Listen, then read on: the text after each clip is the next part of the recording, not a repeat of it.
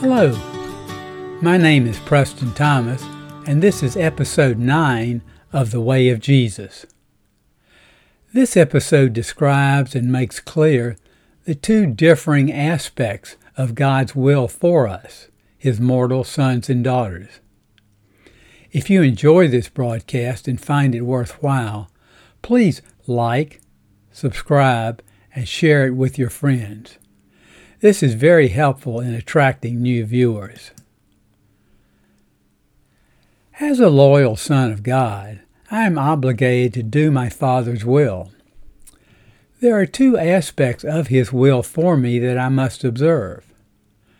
The first is what may be characterized as God's universal will. This is God's will for me, as well as all other mortal sons and daughters of God. In past episodes, I focused exclusively on this aspect of God's will. Examples of God's universal will include doing the Father's will, living by faith, loving and serving others, being born of the Spirit, showing forth the fruit of the Spirit, self-control, making spiritual progress, communion with God, forgiveness, character development, loyalty to duty, and developing our personality. There is also a particular aspect of the Father's will that applies exclusively to each individual child of God. The Father's inner spirit carries for each of us a unique life plan, an ideal life and career that is specially formulated and crafted for each individual person. This is our life mission, our calling, our destiny. For example, God's unique will for Jesus in His sojourn on our planet was that He reveal His loving Heavenly Father to the world and proclaim the gospel of the kingdom. This purpose is clearly stated by Jesus in Luke 4:43, where He tells His disciples, "I must preach the good news of the kingdom of God to the other cities also, for I was sent for this purpose." Jesus referred to His special mission as the Father's business, as in Luke 2:49. I must be about my Father's business. The Father's mission for John the Baptist was to appear as a forerunner of Jesus and to prepare the way for His appearance, to proclaim that the kingdom of heaven is at hand. To better understand God's unique will for individuals, other examples may be cited. In Jeremiah 1:5, the prophet clearly records God's unique will for him. Now the word of the Lord came to me, saying, Before I formed you in the womb, I knew you, and before you were born, I consecrated you. I appointed you a prophet to the nations. Mary was called to be the mother of Jesus, and Elizabeth was likewise called to be the mother of another son of destiny, John the Baptist. In Luke 1:30 and 31 and 36, it is recorded that the angel said to her, Fear not, Mary, for you have found favor with God. You will bear a son, and you shall call his name Jesus. He will be great and will be called the Son of the Most High. Your kinswoman Elizabeth has also conceived a son.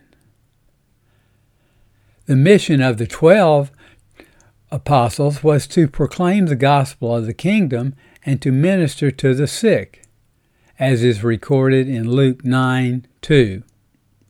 And He sent them out to preach the kingdom of God and to heal. How do we discover God's unique will for our lives? First, we need to learn to cooperate more fully with God's indwelling Spirit. Our motives, our decisions, our faithful determinations, and our supreme desires do constitute real and effective cooperation with God's Spirit. We can consciously increase our cooperation with the Father Spirit by choosing to respond to divine leadings, loving God and desiring to be like Him, and loving man and sincerely desiring to serve Him. As we grow and ascend in our attunement to God's Spirit, He is increasingly able to register His picturizations of our destiny with growing vividness and conviction upon our own evolving consciousness. We must discover this plan for ourselves through learning to discern and become more receptive to God's inner leadings. This is not an easy task. It is difficult to discriminate between the natural reactions of our mortal mind and the leading of God's indwelling Spirit. These are problems which will have to be solved through individual discrimination and personal decision. But when we do succeed in determining God's unique will for us, we may answer His call, accomplish His mission, and achieve our destiny. As a personality, as God's free will Son, I have the divine privilege of participating in the creation of my own destiny. We are most truly the architects of our own destiny. This destiny is determined moment by moment by the achievements of the day-by-day living. The acts of today are the destiny of tomorrow. Our destiny consists in the creation of new and spiritual goals, and then in responding to the allure of these goals.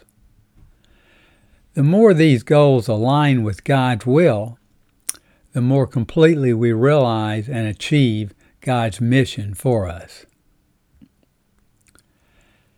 As free will beings, it is left to us to accept or reject any part or all of God's plan.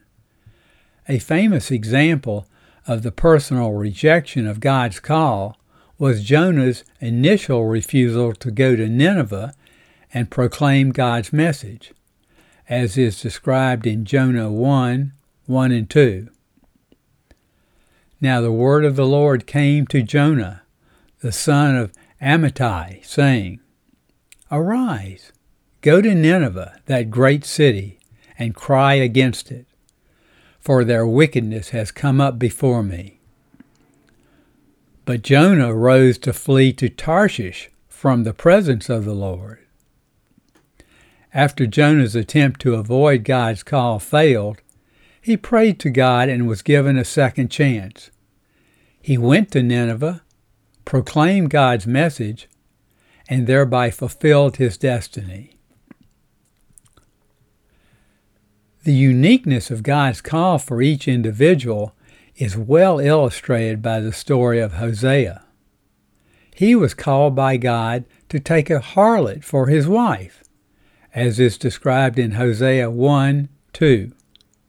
The Lord said to Hosea, Go, take to yourself a wife of harlotry, for the land commits great harlotry by forsaking the Lord. When the woman married Hosea and still did not give up her harlotry, Hosea was again called by God to take her back as his wife, as is recorded in Hosea 3:1. And the Lord said to me, Go again, love a woman who is an adulteress, even as the Lord loves the people of Israel, though they turn to other gods. God called Hosea to this strange mission to illustrate his love for Israel, and that he would take Israel back as his own, even after they had turned to other gods. God's mission for each individual may be great or small. We may be called to minister or to support those who minister. As we discover and answer God's call, we attain a fulfilled life. Each person must seek and discover for himself the special tasks that God's inner spirit calls him to accomplish, and then dedicate himself to the achievement of these tasks.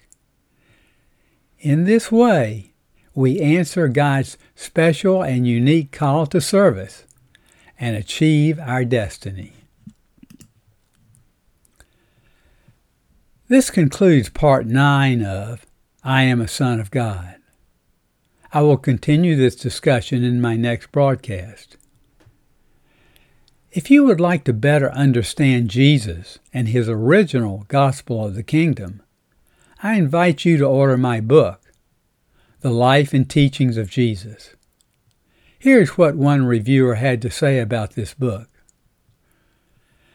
Jesus taught that what is necessary in order to obtain salvation is to believe in him.